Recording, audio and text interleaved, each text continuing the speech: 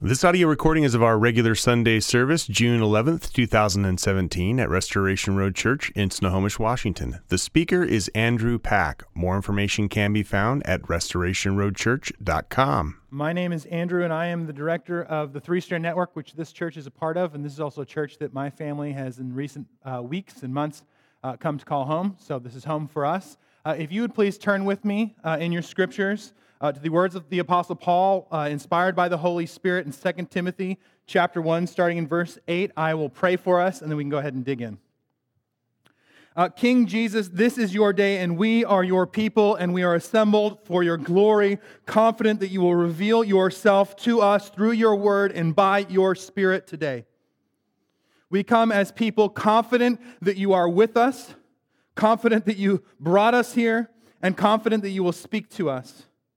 I pray for this message that, Lord Jesus, the things that are just of me, may they be forgotten, but the things of you, may they be like logs on our passion, that we would have hearts that burn with a white-hot passion for who you are and what you've done and what you're doing in the world, with the confidence that you have finished it all and you will complete it all. And that we come in and go from here as your representatives on planet Earth, as kingdom people, to bring the good news of your kingdom, to bring the good news of King Jesus to Snohomish and Mill Creek and Lake Stevens and Snohomish County. And so, Jesus, use this frail person as your instrument, please, Lord Jesus, and may we worship you well together. We love you, Lord, and pray these things for your glory and for our joy. In your name, Jesus Christ, amen. So we're in 2 Timothy chapter 1. If you don't have a Bible, there's some on a table just right outside that door. If you don't own a Bible, we would love for you to not only get one of those and follow along, but please take that with you when you go.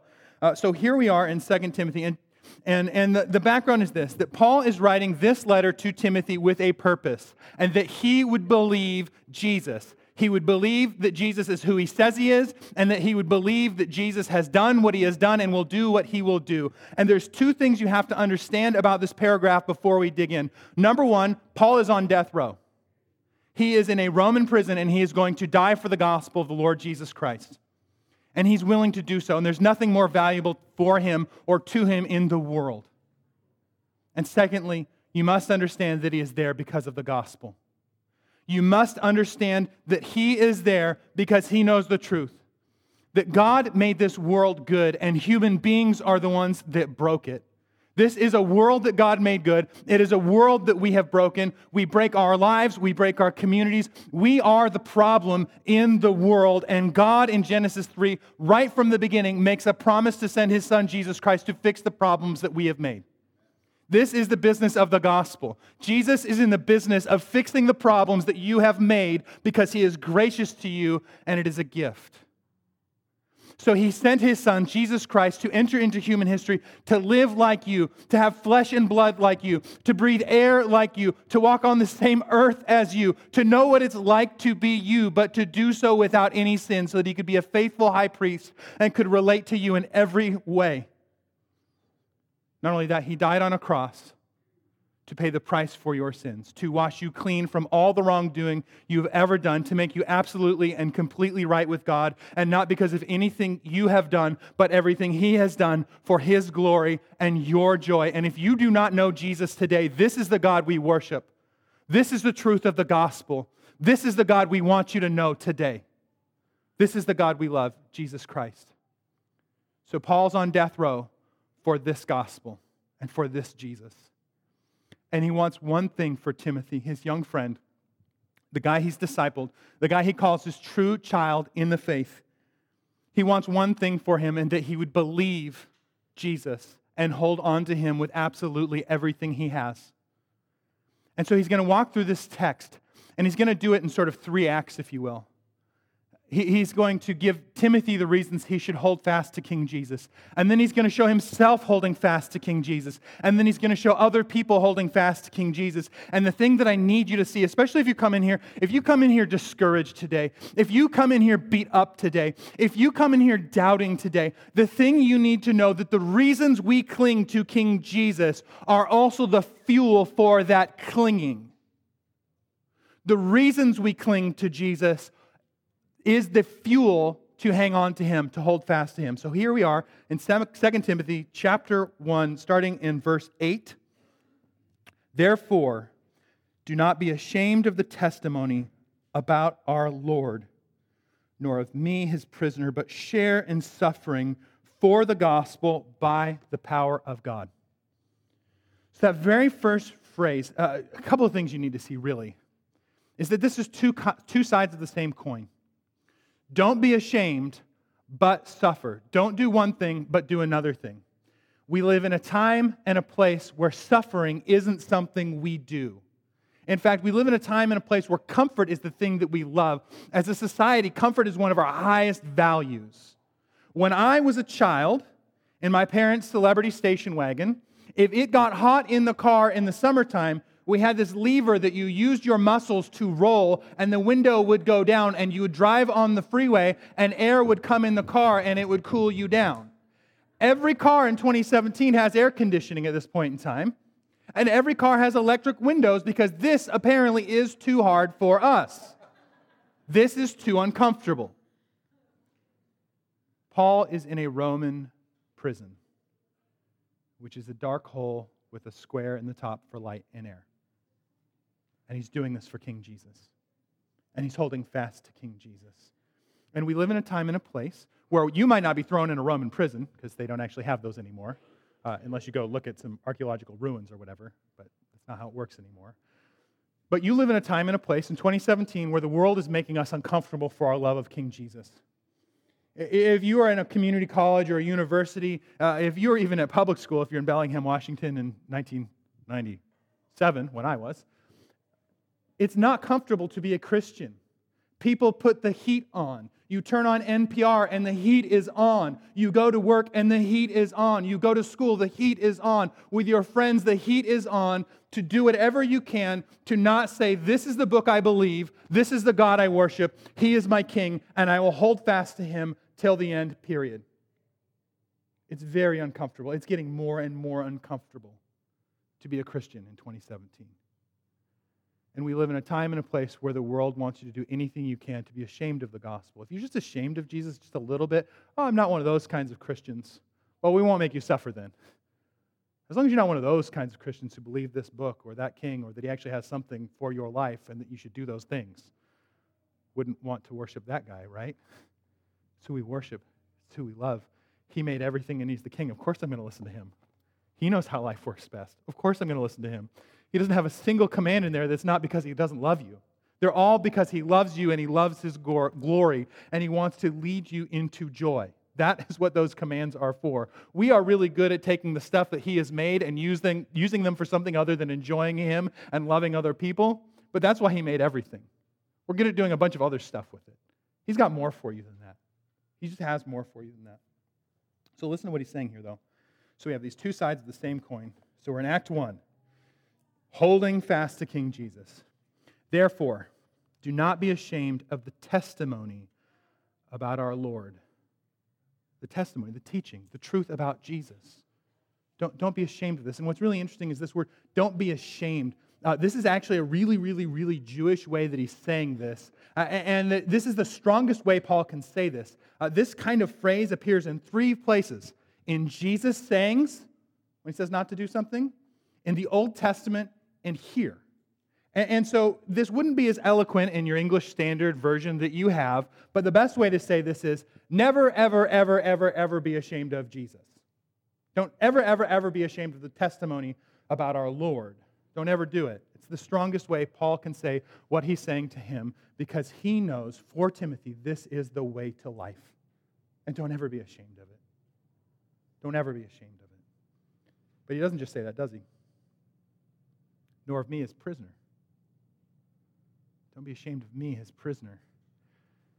This is rough for us, I think. We spend a lot of time, I think, trying to tell people that we're not those kinds of Christians.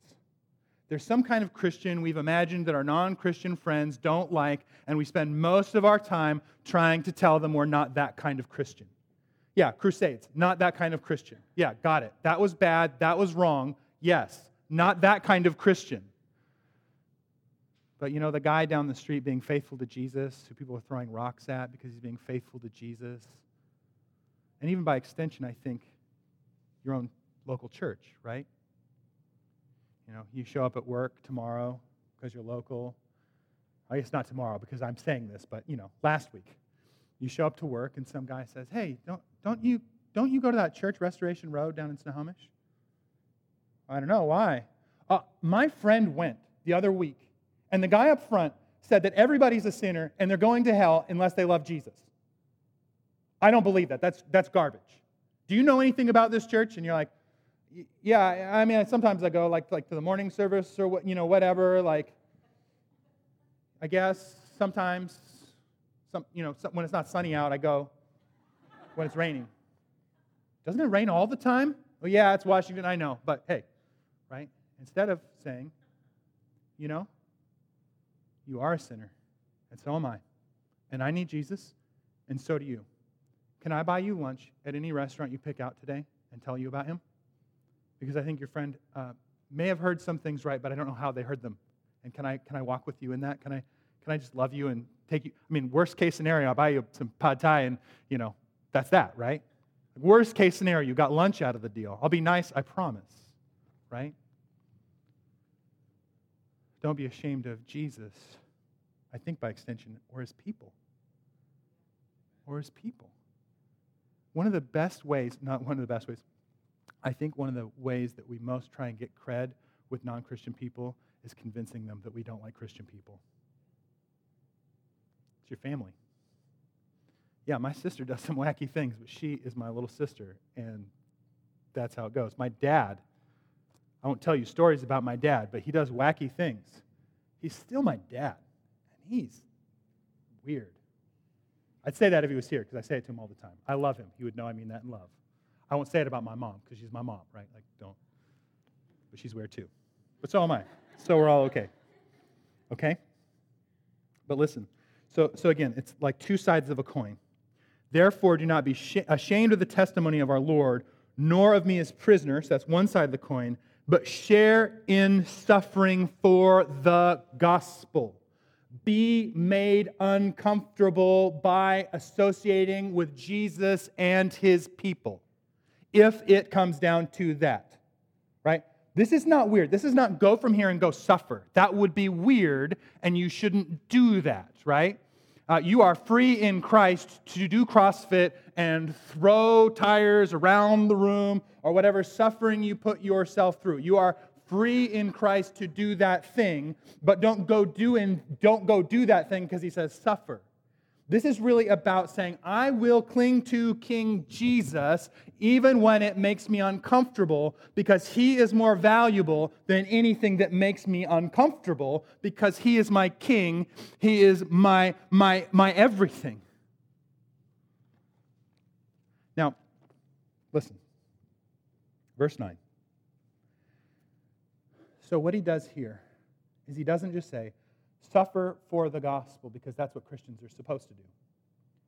He doesn't say suffer for the gospel because that's what good Christians do.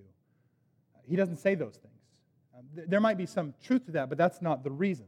What I need you to see here is he takes Timothy, who is really suffering, who is feeling very uncomfortable, who is feeling just out of fuel and out of gas. And Paul is, instead of saying, you should try harder, you should do some spiritual push-ups, you should fake it till you make it, you should white-knuckle it, I need you to do this, Timothy, because that's what you're supposed to do. What does he do? He begins to take these ideas that function like logs on the fire of Timothy's passion, and he begins to throw these logs on the fire, one after the other. And what I need you to see is that there's nothing he is about to say that Timothy doesn't already know. And honestly, if you've been a Christian for any amount of time, I'm probably going to say a bunch of stuff that you probably already know. And especially if you're coming in here discouraged or just feeling out of gas, this is exactly what you need to hear. Verse 9. Who saved us? King Jesus saved you from your sin, from yourself, from Satan, from the dominion of darkness. He saved you. He came and got you when you were running away from him. 1 John's going to say, when we were still, you're not supposed to say this in 2017, while we were still enemies. While you were an enemy of God, He came and rescued you and saved you. And you went metaphorically, usually metaphorically, kicking and screaming out of the house that is on fire and burning down. That was your life before Jesus, and He's busy trying to pull you out of the fire, and you're busy trying to handcuff yourself to the sink under the kitchen so He can't pull you out of the fire that's burning down. And this is a gift to you. This is what He has done in your life. So this is the reason you should hold fast to Him, but this is fuel for the fire, for our passion to holding fast to Him. Log on the fire. Doesn't stop there, does He? And called us to a holy calling. He has set you apart for a purpose. We use this word sanctification to mean the process by which we kind of grow in holiness as we grow in Christ's likeness. But listen to what he's saying here. This is different than that idea. That's not a wrong idea, but this is actually the more biblical picture. That you were going down one road as His enemy. He picked you up out of the fire and put you over here for His purposes. Now, mind you, He doesn't do this because you are awesome at ping pong. He doesn't do this because you bring anything to the table whatsoever. Pep talk, right? You don't bring anything to the table. God does not need you. And that is actually really good news. He is not dependent upon you for a thing, and yet in His grace and in His mercy plucks you out and calls you to this holy calling. So listen, this isn't just that you come with empty hands and that you don't bring anything to the table. You and I are a liability. You and I don't just come with empty hands, we come with hands full of sin and destruction. We come with all the wrong things we've ever done to God and people. We come with all the right things that we've ever done for the wrong reasons, mostly to make ourselves feel better and feel awesome and justify ourselves in the world, right? You brought some food to a food bank so that you could tweet about it and everyone would celebrate you. Well, you didn't give the food to the food bank for the people who needed food. You gave it to the food bank so that people would tweet about how awesome you are. You did it for you. You didn't give them the food. You gave it to yourself. Right things, wrong reasons. You should do that. Love your neighbor as yourself. You should. But forget yourself and love Jesus and love them. Not only that, there are right things you haven't done. There have been things that you just sort of avoided. I'm not going to look at that thing over there that I don't want to deal with because it's the right thing and I know I'm supposed to do it. But if I look at it with my actual eyes and not just hear it with my ears, then I'll be accountable for it or something. And no. There are right things you have just not done. That's what you bring to the table. That's how Jesus saves you, as a liability to Him. It's not even just that you're not good at kickball. He didn't need you for the kickball team. The Holy Rollers, He doesn't need you for the kickball team, but the matter of fact is you actually bring a liability, you bring a loss. And yet He pulls you out of that fire and saves you for His purposes, to fix you up, to make you right and send you on His mission. If you are His, you can live a life pleasing to Him. You do things in Jesus by the power of the Spirit that actually glorify Him. When you find your satisfaction in Him, when you give of yourself to help other people follow Jesus, when you suffer for Him, your Heavenly Father is actually pleased by these things. He's called you to a holy calling. Now remember, Timothy is getting this letter from Paul in prison. That's where Paul's sitting when he's writing these things that he's clinging to and believes with all of his heart. And he knows Timothy needs to hear. Listen, not because of our works, but because of His own purposes and grace. You have done nothing to earn your salvation in any way, shape, and form. This is good news to you. Because I don't know about you, but that liability is pretty rough for me. Right? I don't want the test. I don't want to bring my works to the table. They're nothing. And it's all a gift. A massive, huge gift to you. Which He gave us in Christ Jesus before the ages began. Again, how clear is this? That it's not that you have something to bring to the table. He planned to save you before you existed. That is grace. He uses an interesting phrase here, Christ Jesus. Now, sometimes we think of Christ as Jesus' last name, right? It's his last name, and we're just getting it sort of bank style here. Christ Jesus instead of Jesus Christ. Christ is not his last name, it's a title. Usually when it's Jesus Christ, what they're saying there is Jesus, the Messiah. The Messiah, we need to build this category out if you don't have this category. Paul says in 1 Corinthians that all the promises of God find their yes in Jesus. What he means is that in the Old Testament, just like I mentioned in Genesis 3:15, we break everything and he makes a promise to send somebody to come and fix something. And throughout the whole Old Testament, he just keeps making these promises. I'm going to send somebody who's going to rule. I'm going to send somebody who's going to reign. I'm going to send somebody who's going to bring my kingdom. To us a child is born. To us a son is given. You put it on your Christmas card. And if you actually read that chapter, the verse above says he's going to deal with all the warfare.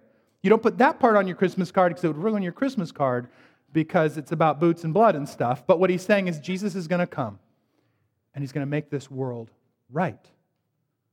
The Messiah is going to come, and it happens over and over and over and over and over again in the Old Testament. The Messiah, Jesus. This is why John freaks out in Luke chapter 4. This is why John's in jail. He's the forerunner. He was promised to come talk about Jesus, and he sends his disciples to Jesus, and he says, go ask that cat if he's the Messiah. That's what's happening there. Go ask if he's the one. It's in Luke 4. I'm remixing it, but here it is, right? And how does Jesus answer these guys in that prison? Or not with the prison, the guys who have come from prison from John. He answers them with Isaiah, and he begins to tell them about all the messianic things that he's doing. The blind have sight, and the poor have good news preached to them. What he's saying there is, I'm Messiah. Now, here's our problem with the word Messiah. We don't use it for anything ever. We probably should. It's a great name for a church. It's a great name for a song. It's a great name for a lot of things. But it's a kingly title. Psalm 110, the Lord says to my Lord, sit at my right hand till I make your enemies a footstool for your feet. It's that Psalm 2 reality that God is going to send this king who's going to deal with all the nations who are living in rebellion against God. Right? He's the king. So I think what Paul's doing when he says Christ Jesus is saying King Jesus. He's saying, Timothy, remember who's the king. Yeah, I know I'm in prison. Who's the king? Yeah, I know. He's the king. What's interesting is 2 Timothy's 4 chapters long. Paul's on death row. These are probably his last words to the world, and he uses the phrase Christ Jesus 11 times in 4 chapters. When you're reading your Bible, 2 Bible study tips. 1, read it slower than you already do, and pay attention to what it says. And 2, pay attention when someone starts running over the same thing again and again. Paul, from prison, keeps beating this drum of King Jesus. And which has now been manifest through the appearing of our Savior. Here it is again, Christ Jesus. That's twice in 2 verses. Paul, didn't you take a creative writing class? Don't you know you're not supposed to do that? Use a pronoun, for goodness sakes. He doesn't want to use a pronoun. He wants to say King Jesus again. I'm glad he did. Who what? Listen. Who abolished death and brought life and immortality to light through the gospel. Abolished death, brought life and immortality. What is happening here? He's proclaiming the truth that Jesus Christ has died on the cross and has defeated death when he rose from the dead. Every Sunday is Easter Sunday. Every Monday is Easter Monday, for that matter, right? Jesus is risen from the dead right now. Right now. He's risen from the dead and ruling and reigning right now. That's why Paul can write this from prison. That's true of Paul then, it's true of us now. He's ruling and reigning when we sing songs to him together. He is sitting on his throne hearing Restoration Road sing songs to King Jesus. Right? The band did not come up here as the warm-up comedian before Led Zeppelin, right? They're not just trying to warm up the crowd before the speaker comes out. They came here to sing songs to Jesus because we, the people of God, come from the world to gather as His people, to worship Him in song, to worship Him in prayer, to worship Him as we do this together. I don't know if you know this. I know I'm the one talking and have the microphone, which kind of puts me in the middle. It's not about me in the middle. This is about us together opening His Word. Jesus is in the middle, and this is something we do together. This is not a spectator sport. Please pray for the people who are preaching here. Be engaged, being actively asking that God would do something when we gather as His people. It's not that one guy has a thing to do. It's that we do this together. We are worshiping together Jesus right now. Now, so here's these three ideas, right? This Jesus dealt with death. This is awesome, right? He dealt with sin, right? Death is called the last enemy. Sin creates death. This is, I think, the total package of Jesus dealing with all the darkness in the world. This is good. But not just that. Life. He's given you life. Life right now. John uses the word eternal life, and we always think heaven when John, in John's gospel and John's letters, says eternal life. When he says eternal life, he really means we have life in the kingdom of King Jesus right now. It's a real, actual spiritual life we have in Jesus. If you are a Christian, you are actually a different kind of person. I don't have any time to unpack that, but it's amazing. And it's a gift. So He's dealt with death. He's given us life, and life eternal. Now, starting now, forever with Jesus. Log on the fire. It's not just the reason you should cling, but the power to do so. Right? And here's our problem, I think. Sometimes we get lopsided with our gospel. If it's all about life now, Jesus just sort of becomes your buddy or your counselor who's going to give you a big house and a nice car and your best life now. And, Jesus is basically going to make it so you don't have to live a life like Him or any of His disciples. That's probably not right? But that's kind of where we can go with it. It's really just about Him dealing with sort of the day-to-day problems of your life. Conversely, we can do kind of all death, right? You're a bunch of sinners. True. If you're a Christian, saved by grace. If you're not a Christian, be saved by grace today. Today is the day of your salvation. Today is the day. But if we only kind of hunker down on sin, it's just kind of, you guys all suck, and you guys are all sinners, and now the band's going to come out, and we're going to sing, woo! Yay, I guess. A lot to sing about. We got to be careful. I've never seen this here, in my time here, but I've seen this even with communion a lot, right? When we take communion, this wonderful, amazing thing, we remember Jesus' body broken and blood shed for our sins. And the Bible does tell us to take that really, really seriously, to consider our sin. But when we come up and take this, we come and take this because we are people who have been washed clean by His blood. So yeah, sit in your seat, consider your sin, turn from your sin, turn to Jesus, but come up and celebrate. This isn't a funeral. He's risen from the dead and you've been washed clean from your sin. But we kind of live over just in the death side. It's just like feel bad about yourself and then do this thing. I don't think that's what Jesus has in mind. I don't see it in the Gospels. I don't see it in 1 Corinthians when He talks about it. It's not a Catholic thing where we just sort of feel bad until we kind of feel like we felt bad enough. Right? That's not the point. This is a celebration meal. Jesus has paid the price for my sins. Praise the Lord.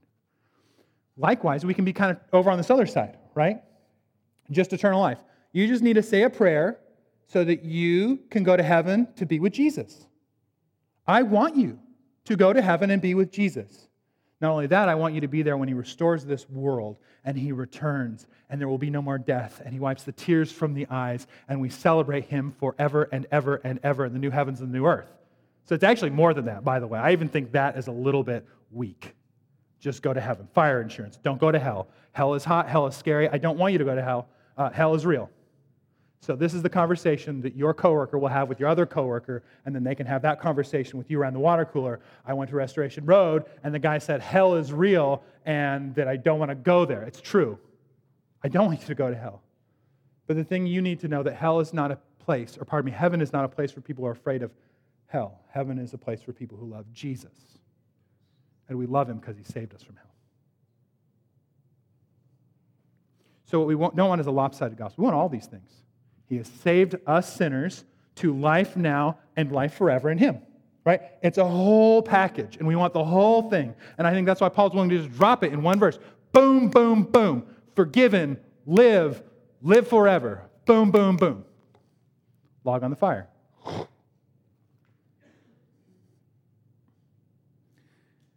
Now, we're going to switch. Now, yeah. Okay, so now we switch into Act 2. So Paul has tried to encourage Timothy to believe King Jesus and hold fast to him. And now Paul is going to begin to work this reality out in the laboratory of life. He's going to show Timothy how he has not been ashamed and also how he has suffered for the gospel, for God's glory, and ultimately, and this is scandalous, for his joy even in prison. You read Philippians. Paul's in prison in Philippians, and that dude is just full of real, genuine, authentic joy. So here we are, Act 2, Paul, which unfortunately comes in the middle of the verse, but hey, what can you do? For which I was appointed a preacher, an apostle, and a teacher. So he was sent apostle, and he's one of the apostles. You don't need the A-team A, I guess, but big A, apostle. He is one of Jesus' chief representatives. He is one of his witnesses, but apostle means sent. He's a sent one of Jesus to the world, and he's going as a preacher and a teacher. Preacher, K. Rousseau, proclaiming this thing, but also making disciples and teaching people in and out, right? And he's doing those things. And guess what? When you do those things, you get what? Associated with Jesus. He's going as his ambassador, as his representative. He is associated with Jesus and therefore finds himself in jail. That's why he's there, because he was sent as apostle and a teacher and a preacher. Which is why I suffer as I do. He's going to name it. But I am not ashamed. And I think this is the centerpiece of this whole paragraph. For I know whom I have believed. Who has he believed? King Jesus. That's who he's believed. This word believed, the grammar here, this is something that happens in the past that has ongoing results. We believe Jesus, and it's not just fire insurance so we get to go to heaven. When we believe Jesus, when we trust Jesus, when we know Jesus, this affects every day of the rest of our lives.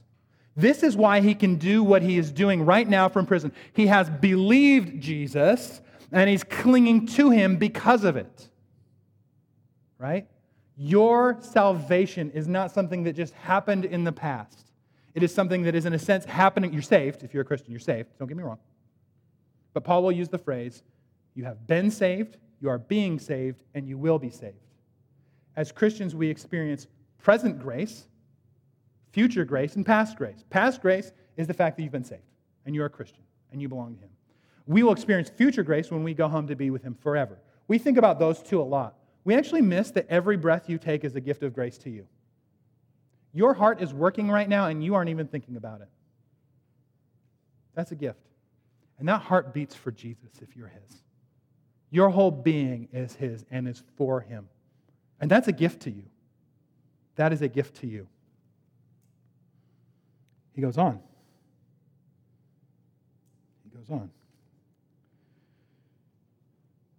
And I am convinced that he is able to guard until that day what has been entrusted to me. Now he means his return. If you're in an ESV, it's going to be a capital D.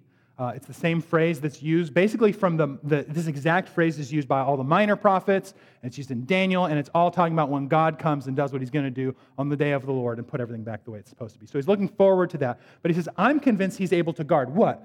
This thing. He's entrusted him with something. He has entrusted him with the gospel. It's something that doesn't belong to him. Now, Paul will say somewhere else, he'll say, my gospel was preached to them. But what I think he has in mind here is the reality that the gospel truth, the one that I hopefully am preaching now, that I know the elders of this church preach well, the gospel's not something I cooked up or Paul cooked up or anyone else cooked up. It belongs to God.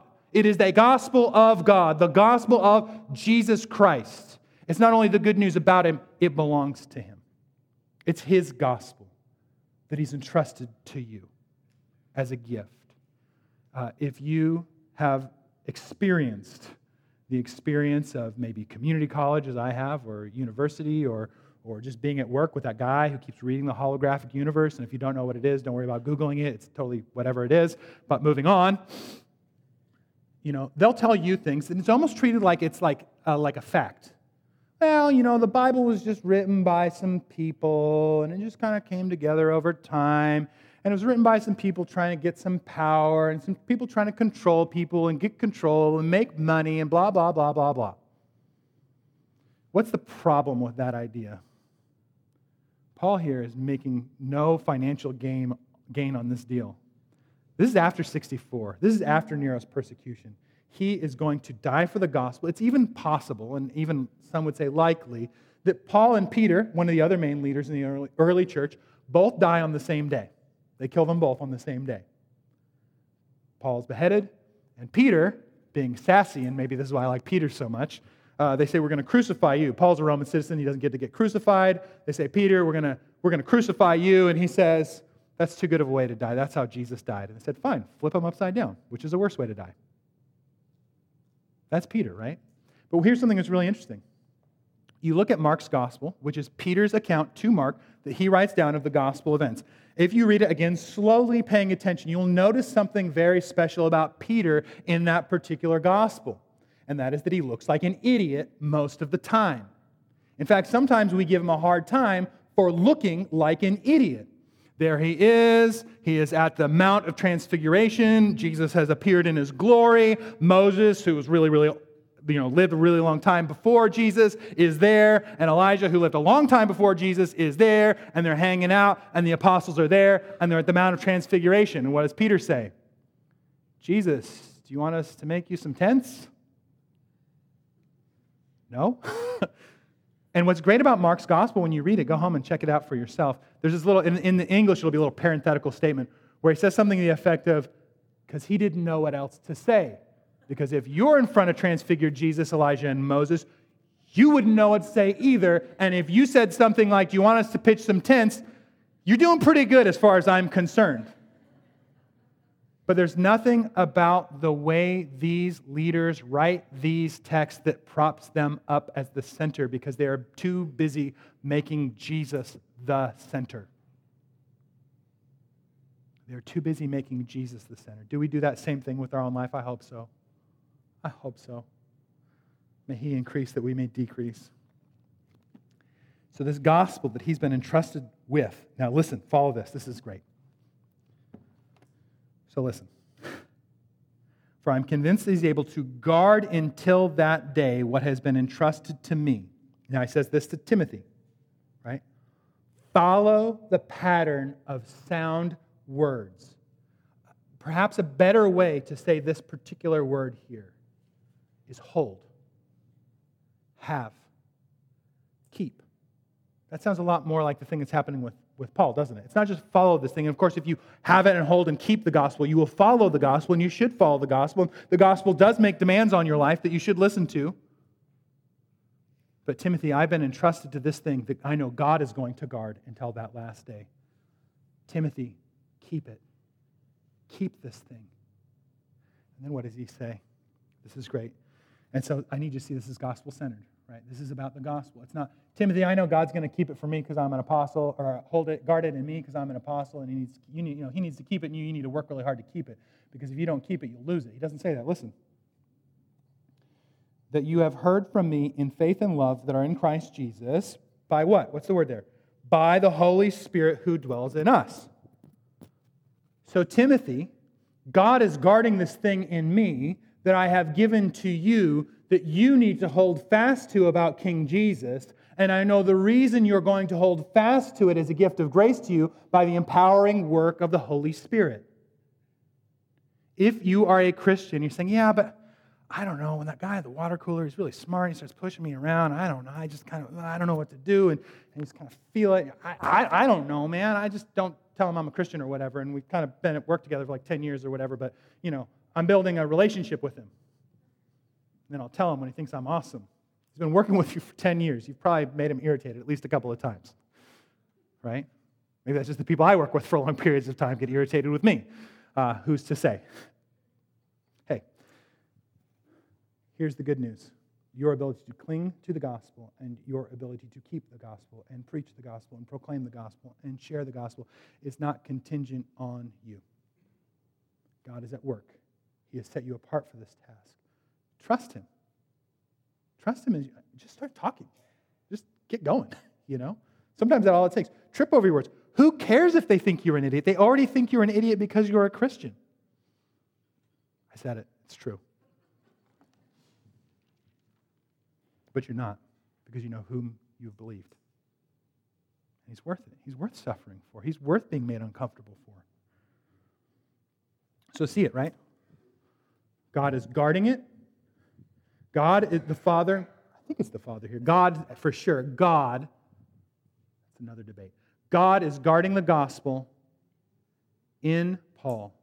He's going to guard it in Timothy. He's going to empower Timothy. And really see it like this. It's not, and Pastor Brian Dixon has this text, which is like one of my favorite texts in the world next week, 2 Timothy chapter 2, verse 2. Take what I entrusted to you and entrusted to faithful men who will do likewise. Take what I gave to you and give it to other people who will give it to other people. It's not like a football where they're passing the football along. It's more like a torch. Paul has the gospel torch. He lights it in Timothy. Timothy's supposed to take that torch and light it in others. And they take that torch and light it in others. And it goes.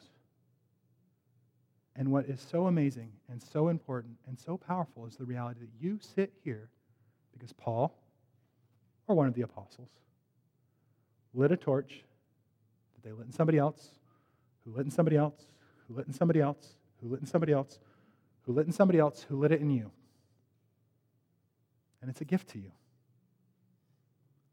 And it's a gift to you. And Paul knows that that gift is way more valuable than people making him feel uncomfortable, really, really death row uncomfortable.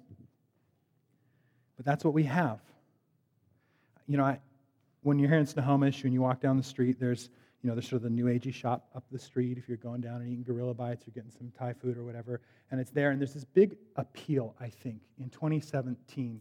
I think there's an appeal that's growing that we as Christians need to be mindful of towards spirituality in general. And I think there's this sense they've got the incense and the little hand symbols, and it feels ancient and kind of Luke Skywalker-y and like the Force and stuff. And so we like it, right? Bing, bing, bing, this is great. This is what I got saved out of, by the way, so I can say these things from really firsthand experience. I think what we miss is that we can feel like, we meet in this billiard hall, and there's an electric guitar, and there's a delay pedal, and there's a projector, and this is new, and that's ancient. Friends, this is ancient. A torch lit, and on, and on, and on. And not only that, but Jesus is the Messiah, right? So it's not just the New Testament, it's the whole Old Testament people of God reaching all the way back to Abraham. Reaching past Abraham back to Noah's family. Reaching past there to the promise that God would make to fix the world that we broke. This is ancient. This is not new. Electric guitars are new. The gospel, the word of God, the truth of God is not new. The gospel starts right at the beginning. I'm going to send somebody to fix what you all broke. The remix of Genesis 3:15. By the Holy Spirit who dwells within us, guard the good deposit entrusted to you. The gospel you've been given belongs to God. That's His property. So are you, for that matter. But that thing He's given you, that's His property. Take that seriously. It's His. Do what He wants you to do with it. Right? But do it, again, not because you should, but these logs on the fire. You've been given freedom. Help other people be free. You've been given life. Help other people live. You've been given the truth. Give other people the truth. You've been really well loved. Love other people. Act 3. You are aware that all who are in Asia turned away from me, Paul. It became uncomfortable to be Christians and associate with Paul, and so they ditch him. Been there, done that. Among whom are Phlegyas and Hymenaeus. The only reason those guys get remembered is because Paul wrote them down, their names in the letter. Sorry, guys. May the Lord grant mercy on the household of Onesiphorus, for he often refreshed me and was not ashamed of my chains. So, in this point in time, in a Roman prison, there's one way you eat, and that is that somebody else brings you food. So if you are in jail, if Brian is in jail because he is a Christian, and he needs someone to come bring him food, and Mark goes to bring him food, what do they say? Mark's bringing him food. Maybe Mark is a Christian too. Maybe he should go to jail too. Maybe he should be in chains as well. And there's a risk there. But what do we hear about this guy? He earnestly searched for Paul. So he's asking people, hey, have you seen Paul? Do you know where the prison Paul's in? I'm looking for Paul. Do you know where he is? I need to find Paul. He's willing to so he's putting his life on the line to help his brother in Christ. Why? Because he knows that being counted with him is what counts. May the Lord grant him to find mercy on the Lord on that day. And you well know all the service he rendered to me at Ephesus. So it's working out in his life. He's not ashamed, and he's willing to suffer. He's willing to be made uncomfortable for the gospel and for his brother. As a church, we have these identities. I'm new here, but I'm learning, right? This is how we roll. But it's good because it's biblical, right? We understand our identity to be worshipers.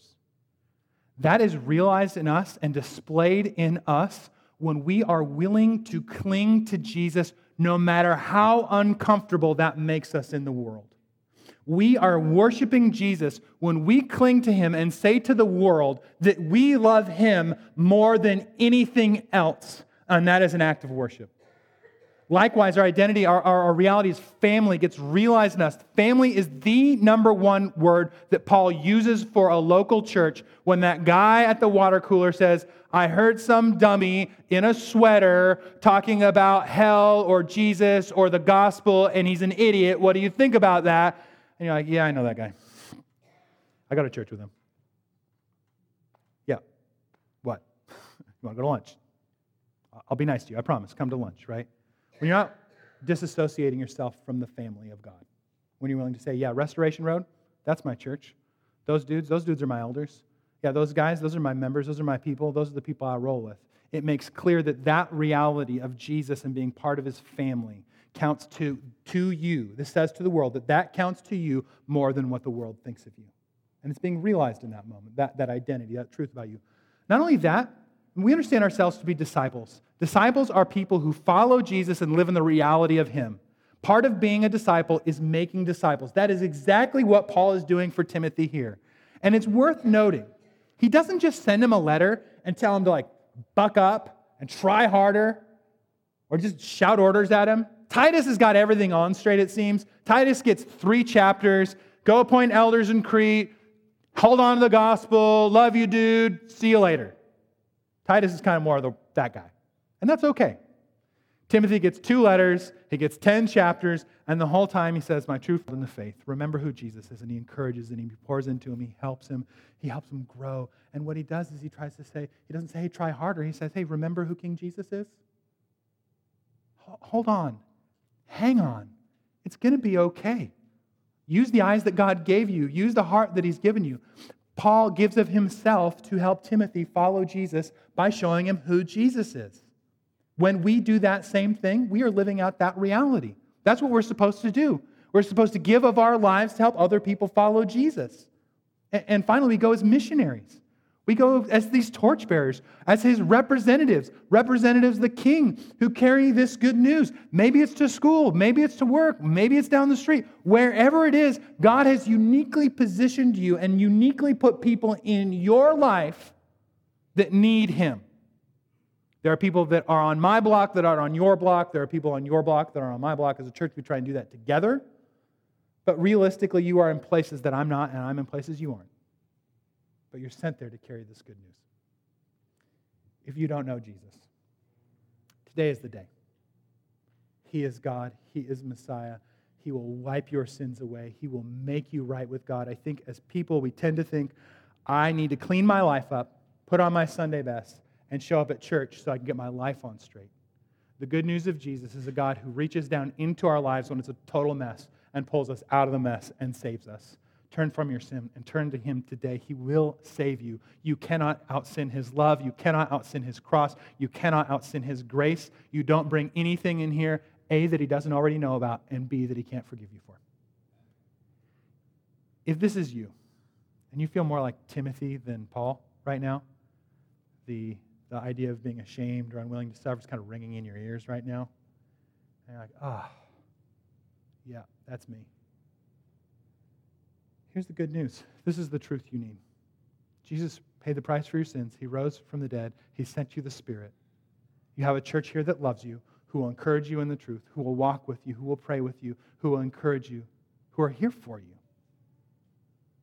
Take advantage of the gift of grace God's given to you in the people you're sitting right next to. And finally, maybe you're a little more like Paul than Timothy. And I'm not saying your life is perfect and you never sin and everything's on straight completely, right? Because the more sin we unearth, the more we realize we have more tweaking to do, more things to repent of, and God is gracious in those things. We're taking off the old man and we're putting on the new, and it's a gift of grace. But if you're more Paul than Timothy, who are you doing this for? Who are you giving of yourself to help follow Jesus? Who are you encouraging to walk in this truth? How is it that you might give of yourself to glorify Him by loving the people that who love Him, who He's already put in your life? What needs to change so you can give of yourself to help them follow Jesus? Let's pray. King Jesus, this is your day. This is your word. This is your gospel, and you are so gracious to us. Lord, I thank you for this church. I thank you for this gathering. I thank you for your truth. We need you. And you've given yourself to us, not because of anything we have deserved. So we just exalt you as King. We worship you as King. And I pray for us that you just help us to see this truth and live in the reality that we are people of your kingdom.